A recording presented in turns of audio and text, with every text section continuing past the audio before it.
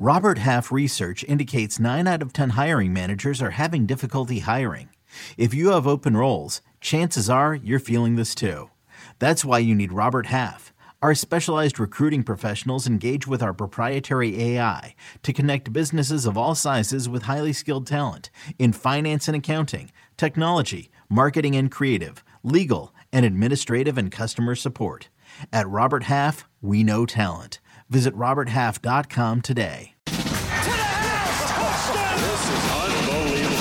Welcome to the Cover 3 Podcast with your hosts, Chip Patterson and Barton Simmons. It's your call for the best college football coverage. From National Signing Day to the National Championship and everything in between, CBS Sports presents the Cover 3 Podcast. And welcome back to the Cover 3 Podcast here on CBS Sports. That's Barton Simmons. I'm Chip Patterson. We concluded our last podcast with the question, the little bit of prediction. We like to sometimes in the moment as we're recording put something down. We said, what do we think is going to be happening with Matt Rhule? I said, are we going to be back later this week recording an emergency Matt Rhule podcast? I believe the votes were Barton, you said New York Giants, and Tom and I said he's going to stay at Baylor. And some news for all of us, because as the news broke on Tuesday morning, it showed that all of us were just about the Carolina Panthers are finalizing a deal with Matt Rhule to be its next head coach. Lots to get into from that, but starting, Barton, you are you're playing hurt right now, and I appreciate your commitment to getting the emergency Matt Rhule pod out to the loyal listeners. Yeah, the emergency news ain't waiting on my flu, so let's rock it. And Matt Rhule, he's gonna have to play through some pain too if he's gonna pay $70 million, dude. But Bruce Feldman tweeted that that's not significantly higher than what Baylor was paying him? Well, okay, so Baylor's a private school, so right. The information that's available does not always line up exactly with what coaches' compensations are. We're used to that. And when he agreed to take the Baylor job, I do remember it was a 7-year deal. Yeah. And a lot of that was trying to lure him into a job that, was the program was in a really, really tough spot. But the most interesting thing that I like is, did you see the report that he called the Giants and offered them a chance to match the Carolina Panthers offer?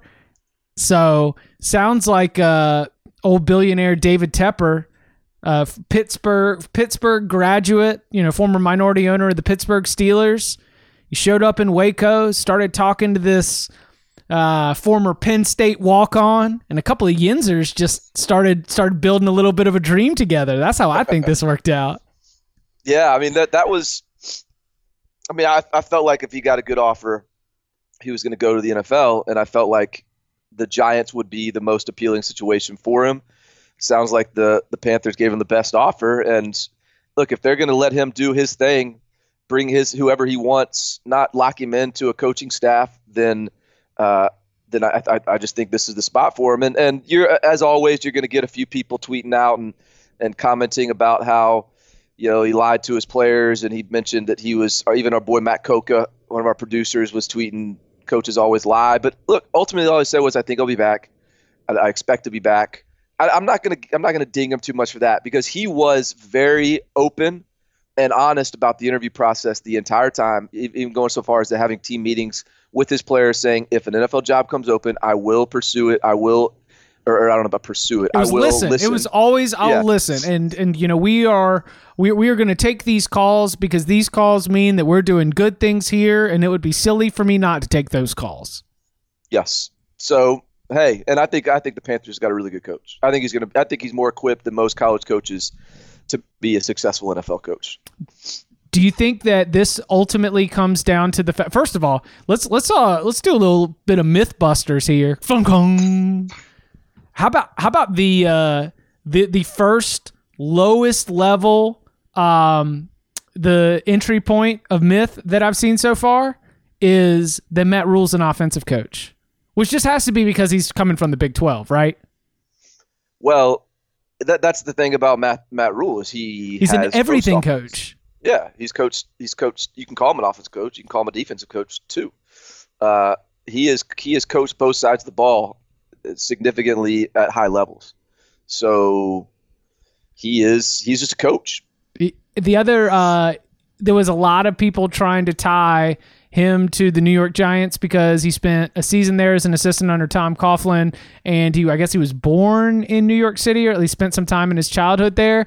And I think that this happened in this case with an NFL job, but I'm starting to make it a task for myself as we start to go about some of these college jobs. And, the conversations that you've had with coaches, just sort of tell me if you tell me what you think about this. I believe that in this era of the coaching search news industry, we might be putting a little bit too much weight on what we find on Wikipedia. Just because a coach spent 2 seasons at whatever state university does not mean that he necessarily has ties there, because the head coach could be gone, the athletic director could be gone, could be an entirely different university president and entire system around there. And that, just because we've seen playing history, coaching history, where they're from, it is something that is probably worth mentioning in the analysis of it.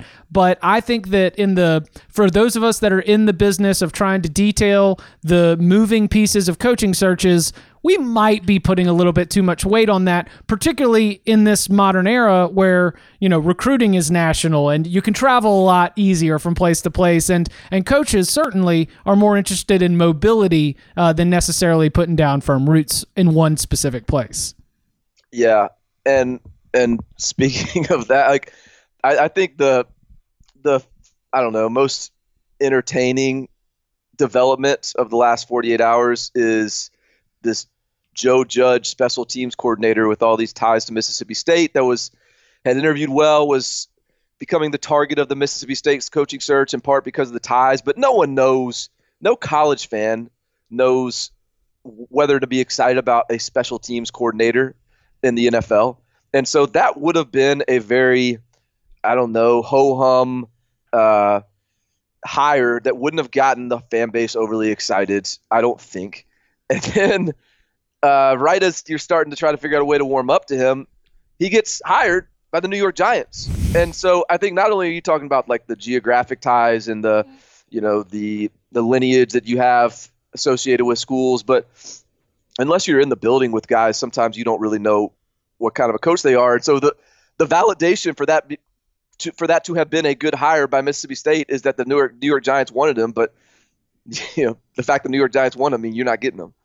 Okay, let's save Mississippi State, because I definitely want to come back to that, as that is continued to have some developments here. Now, for where Baylor goes next, you've got to hope, if you are within that Baylor athletic department, that this is not a shock. This should not be a shock. If you were doing your job as the athletic director, then you are starting to create contingency plans for the idea that Matt Rule might leave for the NFL. He might have decided to stay on this go-round, but with the Jets' interest last year and the NFL interest he got this year, I hope that there were some pieces put together. Now, if the Matt Rule's salary at Baylor was supposed to be one of the tops in the country, if they're willing to pay, then they should be able to lure another particular option. So when you're looking at where Baylor goes from here, I guess the number one, what are the names that start to come to mind, either that you think Baylor will look at, or even ones that you think Baylor should look at? I think there's two names that pop to mind immediately. One is Billy Napier, who is obviously the coach at Louisiana. He just won what was that bowl last night? Lending Tree. I need to get it. The Lending Tree Bowl, and has been outstanding in his 2 seasons at Louisiana. And he can recruit.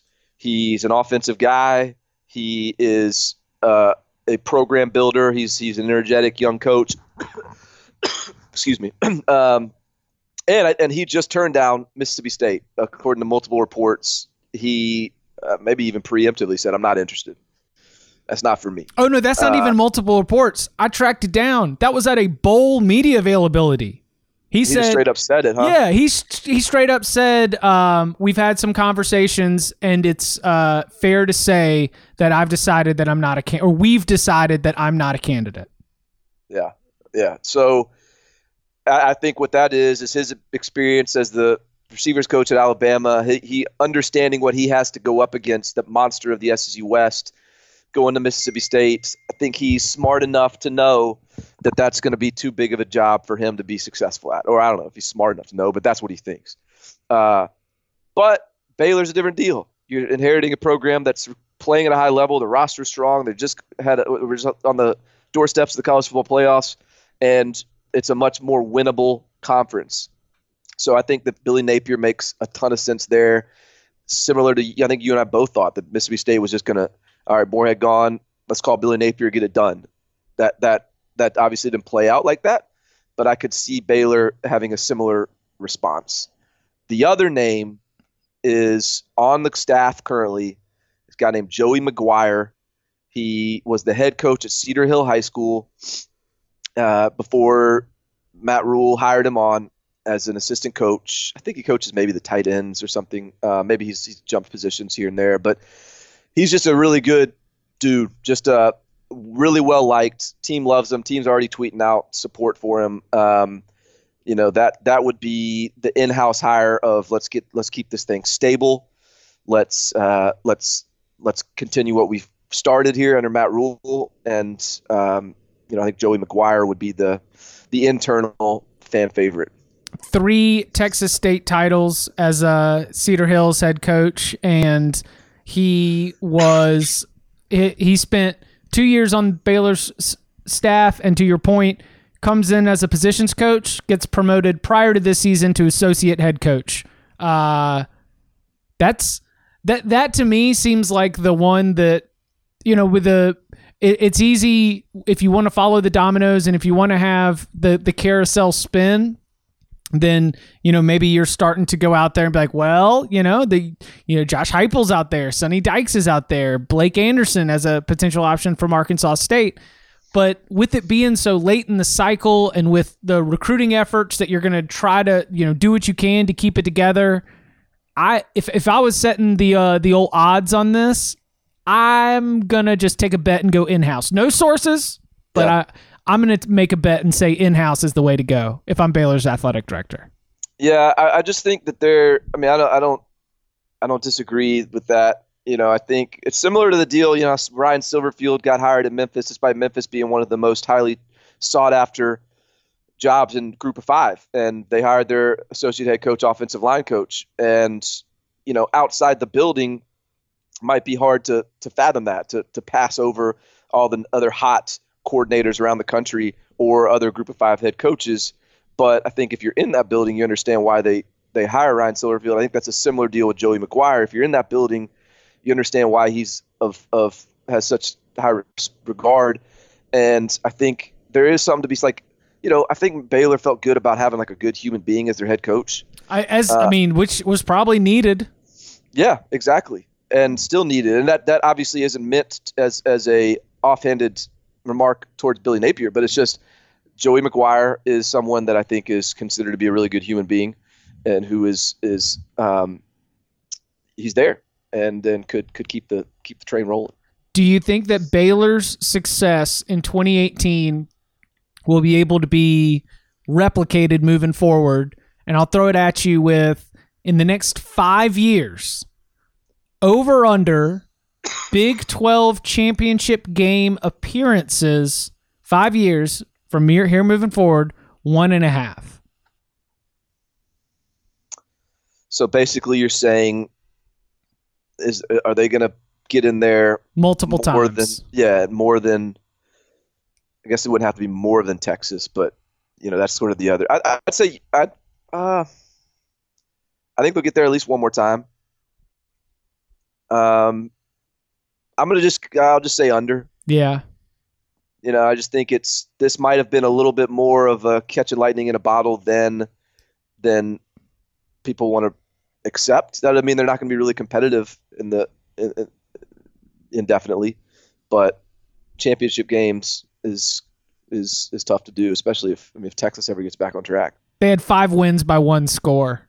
Right. They were in a lot of tight, weird, tough games. And on one side, that's where you start to talk yourself into Matt Rule and the belief that he's able to instill within a program and within a roster, across a roster. And, the fact that they can play in the high scoring games. They can play in the low scoring slobber knockers. Like those are things that if you want to talk yourself into Matt Rule and into this team, that you do. But, what was it? The same thing that he even said at the Big 12 championship game, or maybe it was before the Sugar Bowl on the sideline. He said, look, 10 of the 11 starters on that defensive side of the ball played on our 1-11 team. They are out here trying to, play for pride, this, that, or the other. Well, that also means that, this success might be, to your point, a great confluence of circumstance of players that came in and took this program from a really rough spot, worked together, and were able to achieve these great heights. And that would suggest, especially within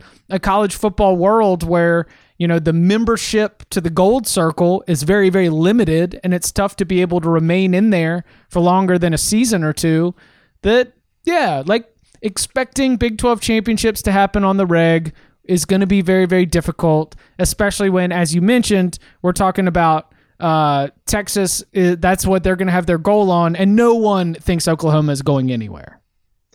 No, Oklahoma, as long as Lincoln Riley's there, is they're locked in to the Big 12 championship game, as far as I'm concerned. And we expect Iowa State to have a Baylor year like this at some point. We expect Texas to stay healthy at some point. We expect Oklahoma State to always be a threat.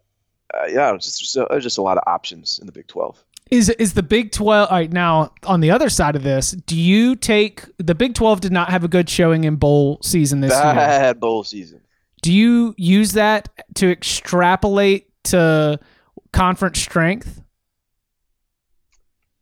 I don't know. I don't dismiss it, but I don't know. I'm a little bit reluctant to just grade the conferences based on bowl season. Well, I took it as not a lesson, but a note, because I thought that the Big 12, especially the middle of the Big 12, was one of the more intriguing conferences.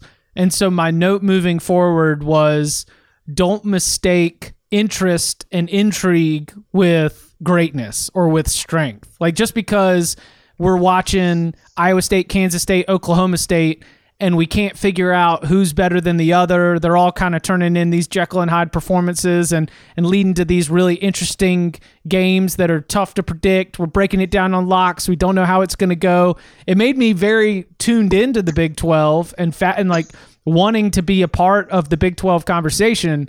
But when those same teams, your Kansas State, your Oklahoma State, and who's the other one? Iowa State. Yeah, when Iowa State, Oklahoma State, and Kansas State, those 3 teams that I think occupied that really interesting middle chunk of the league, when they go out to bowl season and they don't have all that impressive performance, it does have me being like, okay, now was I just caught up in general football fun and mistaking it for a really strong league? Because there were times last season where I was like, man, the Big 12 is a good conference. Big 12 is a real good conference when it might not have been as great as it was fun to cover.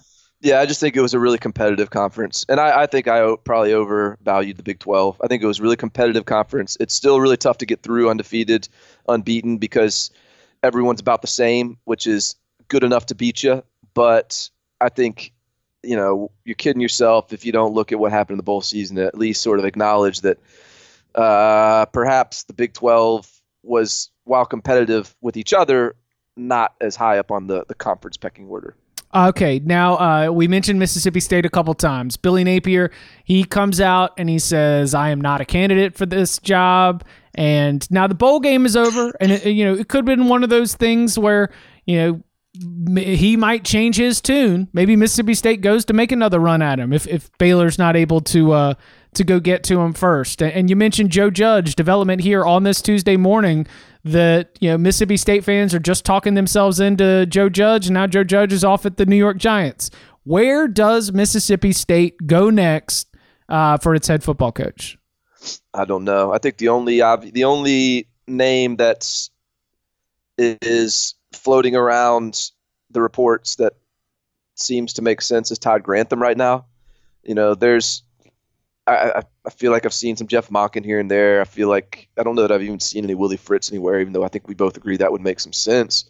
I don't know. Betting man, I would probably bet on Todd Grantham at this point, but who the hell knows? This is I feel like the candidates are a little underwhelming at this stage in the process for Mississippi State. Would Todd Grantham be an underwhelming hire, though?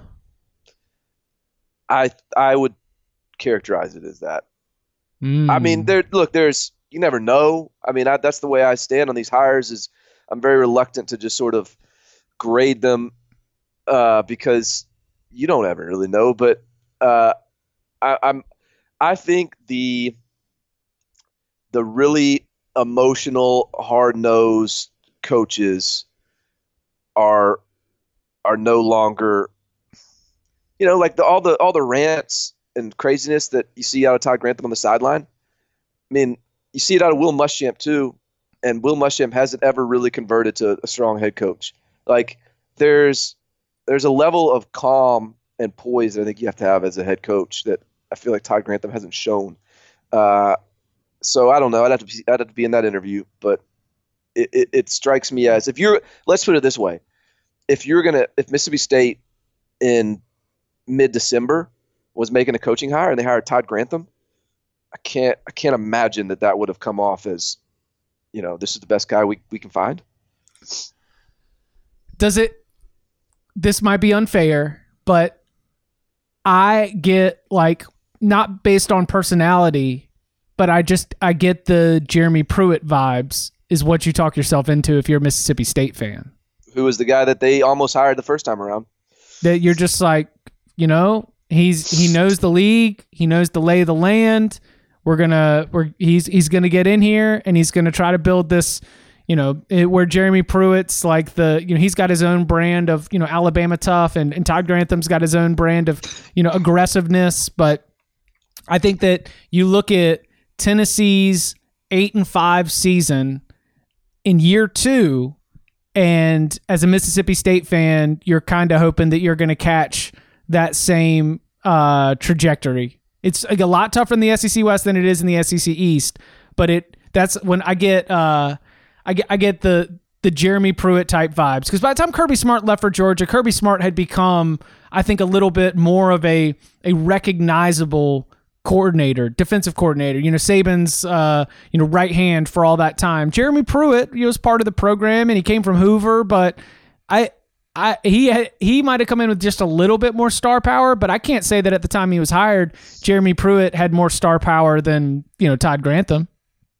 I think Jeremy Pruitt had a few more skins on the wall, though, didn't he? With just big wins, national championships, things like that. Sure, definitely more than Todd Grantham. Yes. Yeah. At least at the elite level, like national championship, that kind of stuff, for sure. But I mean, look, I think that Todd Grantham, Jeremy Pruitt, that's a fair comparison. Is because here's the thing about Pruitt is I think he intentionally presents himself as country bumpkin, slow talking, not that smart. Oh heck, I just hope we get lucky and win today. And that's like the reality is he is an incredibly smart and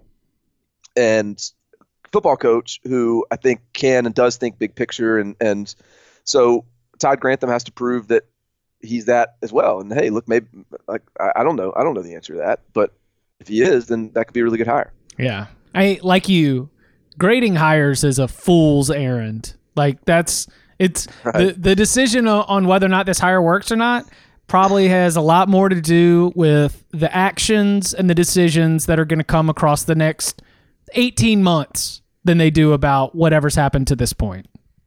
Exactly. Yeah. All right. Well, Barton, thank you for toughing it out. The good people of the good listeners of the Cover 3 podcast appreciate it. Make sure to get yourself ready, get your body and your mind ready, because we do have championship locks coming up later in the week. You can follow him on Twitter at Barton Simmons. You can follow me at Chip_Patterson. weekly reminder, mailbag's open. Just head on over to the Cover 3 podcast, leave a 5-star review, and in your review, leave a question for the mailbag. It will be addressed in a future mailbag segment. Barton, feel better. Thank you very much. Yes, sir. Coming up on the other side, it's a little bit of crossover with highlights from my conversation with Will Brinson, Ryan Wilson, and John Breach of the Pick Six podcast. And we're back. As I mentioned before the break, I was on the Pick Six podcast, CBS Sports' esteemed NFL podcast, to discuss Matt Rhule. So figured that we'd include some highlights of that discussion here for you, the Cover 3 podcast listeners. Be sure, if you're looking for NFL action, to always subscribe to the Pick Six podcast. I'm not going to act like I know everything about Matt Rhule. I mean, Chip, like that's just sort of what happens when you follow the college game and you sort of had your eye on him, but like I don't know the deep dive on where he's been and what he's done to a full extent. By the way, he was at Western Carolina from 2002 to 2005, which is actually what's that? What was he doing there? Well, Matt Rhule is the ultimate example of I will take whatever job anywhere. Just let me get, like, it doesn't really matter what the position is. I don't have a set plan in my head of how I want to go about my career or what universities I want to be at. So, like, Western Carolina for a few years, just getting experience, coaching ball. Listen, you know what Matt Rhule's going to be? He's about to be 1-0 against this press conference. He is going to blitz this press conference. I agree, but I'm just saying Western Carolina, which is in what city is it in, Chip? It's in the Catamounts are in I don't know. It's in are you looking it up? Cullowhee. Yeah. But so Cullowhee to Charlotte is not that far a drive. So like I'm not saying that if you live in the mountains of North Carolina, you're not like, that's not like living in Charlotte, but it's not that far. You would typically have a mountain house if you live in Charlotte and you're some rich football coach. So I think he's at least geographically familiar with the area enough that it's not and that matters, right? That matters. I'm doing that a little bit less. I mean, we've all worked together for a long time. You find ebbs and flows and what you value and what you don't value. And I've started to try to not make some of those assumptions, even based on like if you were a position coach at another school, that doesn't necessarily mean that you've got ties to that school because the coach that you worked for and the athletic director that was there could have been gone. Like if you were in Cullowhee coaching ball, I don't know how much time you have to get to Charlotte. I don't know how much time you spend outside the football facility. Like it's just, all I'm saying is that there's, I think at least for me, and maybe Matt Rhule is different, but like, I think when you land in Charlotte and there's at least a sense of familiarity, as opposed to if he's that's sort of, then that's sort of why if you go to let's say he's taking the Cleveland job or whatever, he lands in Cleveland, he's like, what is this? I don't know if it matters, but yeah, he's back home. Fine, whatever. Doesn't matter. Who cares? I think the most important thing is that the organization seems like exactly the right fit. Yeah, I think so too. Is it possible, Chip, that we're overhyping this CEO aspect based on, because like Matt Rhule is not the sexy hire. Lincoln Riley is the sexy hire. Like explosive offense, Star Wars approach. Like I don't know anyone on Baylor. I don't know if I know a single player on the Baylor roster. And I watch a bunch of Baylor games this year. I bet you. So Ryan, is James Lynch the highest rated Baylor player right now? No, it'd probably be Denzel Mims, and then the running back, whose name I can't remember, who's going to the Senior Bowl. Gotcha. But that's where I am. Tell me, I don't even know what position James Lynch plays. He's a defensive lineman. He was first team All Big 12. One of those just they played 3 down and just again he just wanted freaks. They would rush 3 and drop 8 and just be like, hey, look, Big 12 quarterbacks try to throw the ball between all these arms and legs that are just out here blocking passing lanes. The thing that makes Matt Rhule the sexy, like, CEO is an easy way to package it, but it is going to come with the idea that he's going to try to create some kind of environment. Like the culture thing, especially at the NFL, is very difficult for me to understand because it seems a little phony. At least, the way that culture narratives are spun, especially around new hires. Like, what was the joke? college football, I think it might have been Dan Steinberg, where it said college football or NFL coaching hires are just a seamless transition of removing ping pong tables because we're taking football more seriously and putting ping pong tables back in because we're finally starting to like each other again. Like I do think that the narrative of culture is a little bit like misguided and frou-frou at the NFL level, but man, like Baylor was in a horrendous state when it comes to culture, and he was able to get in there and put his own stamp on it. I don't think he repaired things. Now, I was not ever trying to write the Matt Rule fixed everything that was wrong at Baylor. Like, that is way, way off base, and that was trying to extend a lot more power to the head football coach for an issue that was institutional through and through. But I do think he was able to not fix it, but put his own stamp on it, and the players in that locker room. I mean, just think about the way he handled this. 2 days before the Sugar Bowl, comes out, tells his team, he's like, guys, I'm going to take some interviews. If NFL teams call, I'm going to listen. And when his players spoke to the media right after that meeting, they said, we respect him for that. We respect that transparency. I also respect that he was like, before I take those interviews, I'm taking a vacation to Mexico. I'm not talking to anyone, so you all can screw off for a few days while I go have fun in Cabo. That is also very respectable. Respect it. And what I might do for a couple podcasts later this year, Brinson, sorry, man. Be in Mexico. I'm going to skip out. I plan on doing the exact same thing. I'm sure you'll be in Cabo with your infant. The Panthers hired Matt Rule. So, Chip, let's go to you first because, frankly, like, I can tell you that he's a CEO. He's a program builder. He was at Temple. He was at Baylor. What is the first thing that NFL fans, NFL podcast listeners should know about Matt Rule, smock-wearing former Baylor coach turned Panthers CEO/coach? The smock has a lot of cargo. I think it's a really efficient use of where you're going to put your play sheet, where you're going to put your markers, where you're going to put any snacks that you need in the middle of a game. The smock is great. Look, do you know what program builder and player developer come down to? It come down to the fact that starting at Temple and then again at Baylor, whenever they would have their pro days, NFL GMs, NFL scouts would show up to campus and they would see a roster of names that were not 4- and 5-star players that were projected out of high school to go on to the NFL and be in the NFL draft. And they'd come away and be like, man, I tell you what, like that Temple defensive line, like they've got some pros on there. Or look at that secondary, or look at that offensive line. Like they've developed some pros there. And the same thing has happened, especially with this year's Baylor team, because most of the starters on this year's Baylor team, which again only lost to Oklahoma, and I understand that given the way that Oklahoma lost to LSU, it's easy to write them off, but I mean the Sooners were still one of the best offenses in the country and one of the top defenses in the Big 12. But Baylor only lost to Oklahoma. They won all their other games, and they did it with a group that started 1-11, playing a ton of redshirt freshmen, and they just developed and built up, and now all of a sudden you're a Big 12 championship caliber team. So that aspect of it is what player development is when these NFL GMs and scouts have shown up, they have not expected to find pros, and they have seen with their own eyes future pros. And then the other stuff that I think is really going to be interesting at the NFL level is with roster management, because he's doing something that I actually heard from Herm Edwards. He said at Arizona State, we are using an NFL or a pro way of building out our roster, which is we want specific heights, weights, speeds, sizes. Like we almost recruit the way that you used to recruit on NCAA football, where you could set your filters to say, we only want these certain physical attributes. And that's what Matt Rule's done, is he said, I'm going to use these numbers, and they are not going to be right specifically, but he said for, our cornerbacks, we want you to be at least 6 feet tall. Anybody under 6 feet, you're ruled out. You're not going to be a corner. We think you should be at least this heavy. And we think that, not even your 40 time, we think your 100-yard dash time should be able to be this. And so they build out these positional profiles, and they just they think that with our weight room and with our teaching of the game of football, we can make up the rest. You were put on this earth with these physical attributes, but we can teach you the mental side. We can help you with the strength side. And those are things that I think are really attractive, as not just college football, but NFL in general is starting to bend away from the offensive whiz kid or defensive mastermind, and more of the now you need to understand what's happening on both sides of the ball and all across your roster if you're going to be able to lead a modern football team.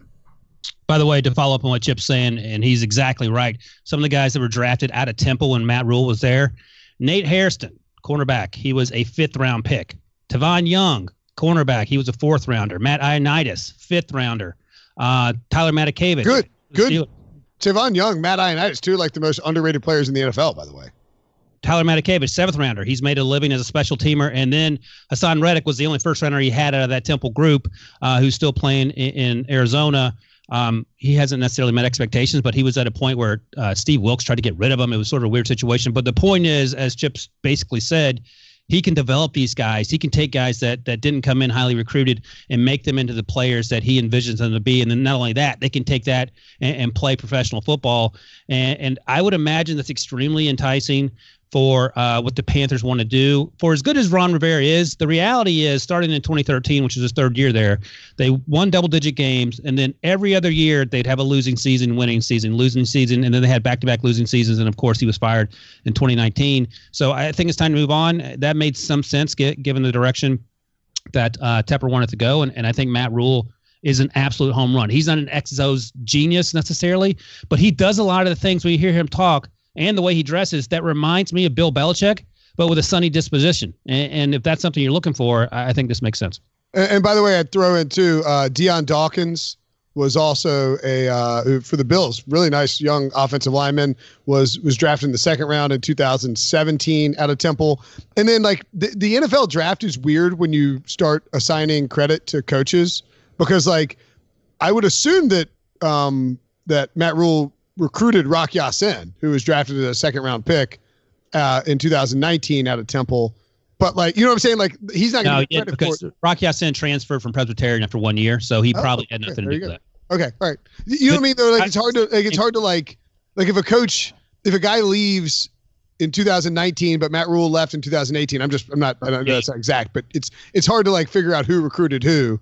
You know what I mean? Or deep college football cut. Were they recruited by Manny Diaz when he had that job for 6 days? How about the fact that this is the thing that drives Devo nuts about this whole podcast, but like, I love the fact that Manny Diaz's Miami team is in complete shambles and they have to play Temple to open up next year. Oh, it's beautiful. Temple's going to slaughter them. Breach. What's your shock factor? Give me a shock grade. A, B, C, D, E, F, D. A being most shocking. Wait. Can we do this on a number scale? I feel like that is more 10, relatable, easier to understand. 10 is most shocking. I'll say I am 9 shocked at the timing, but only 6 shocked at the name.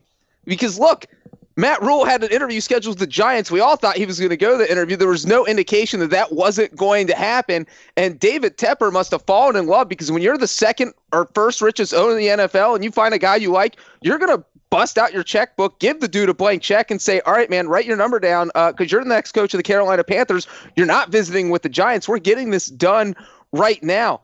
Hey, Breach, can I ask you something, though? So do you think if you're Matt Rule and David Tepper says do what you want to do, or you go to New York and have to deal with Dave Gettleman, you're canceling that trip, though, right? Oh, absolutely. You're talking to David Tepper. You know, you're dealing directly with the owner, who is going to be very hands-on as far as like the Giants kind of let Gettleman do their thing. It's not like Mara or Steve Tisch are out there doing things. So if David Tepper says, "Hey, look, you're in charge. This is your program. You do what you need to." Yeah, you're going to sign that deal right now because you don't know what kind of headache. You don't know what you're going to have to deal with Dave Gettleman in New York. Our thanks to Barton Simmons. Our thanks to Will Brinson, Ryan Wilson, John Breach. Cover 3 Podcast, Pick 6 Podcast crossover. Hope you enjoyed it. Subscribe to the Cover 3 Podcast wherever you get your podcasts. We've got the championship locks coming up on Thursday, so you want to be sure you get it. Locks, props, profit, and lock it. We'll be there. Gentlemen, all of you, thank you very much.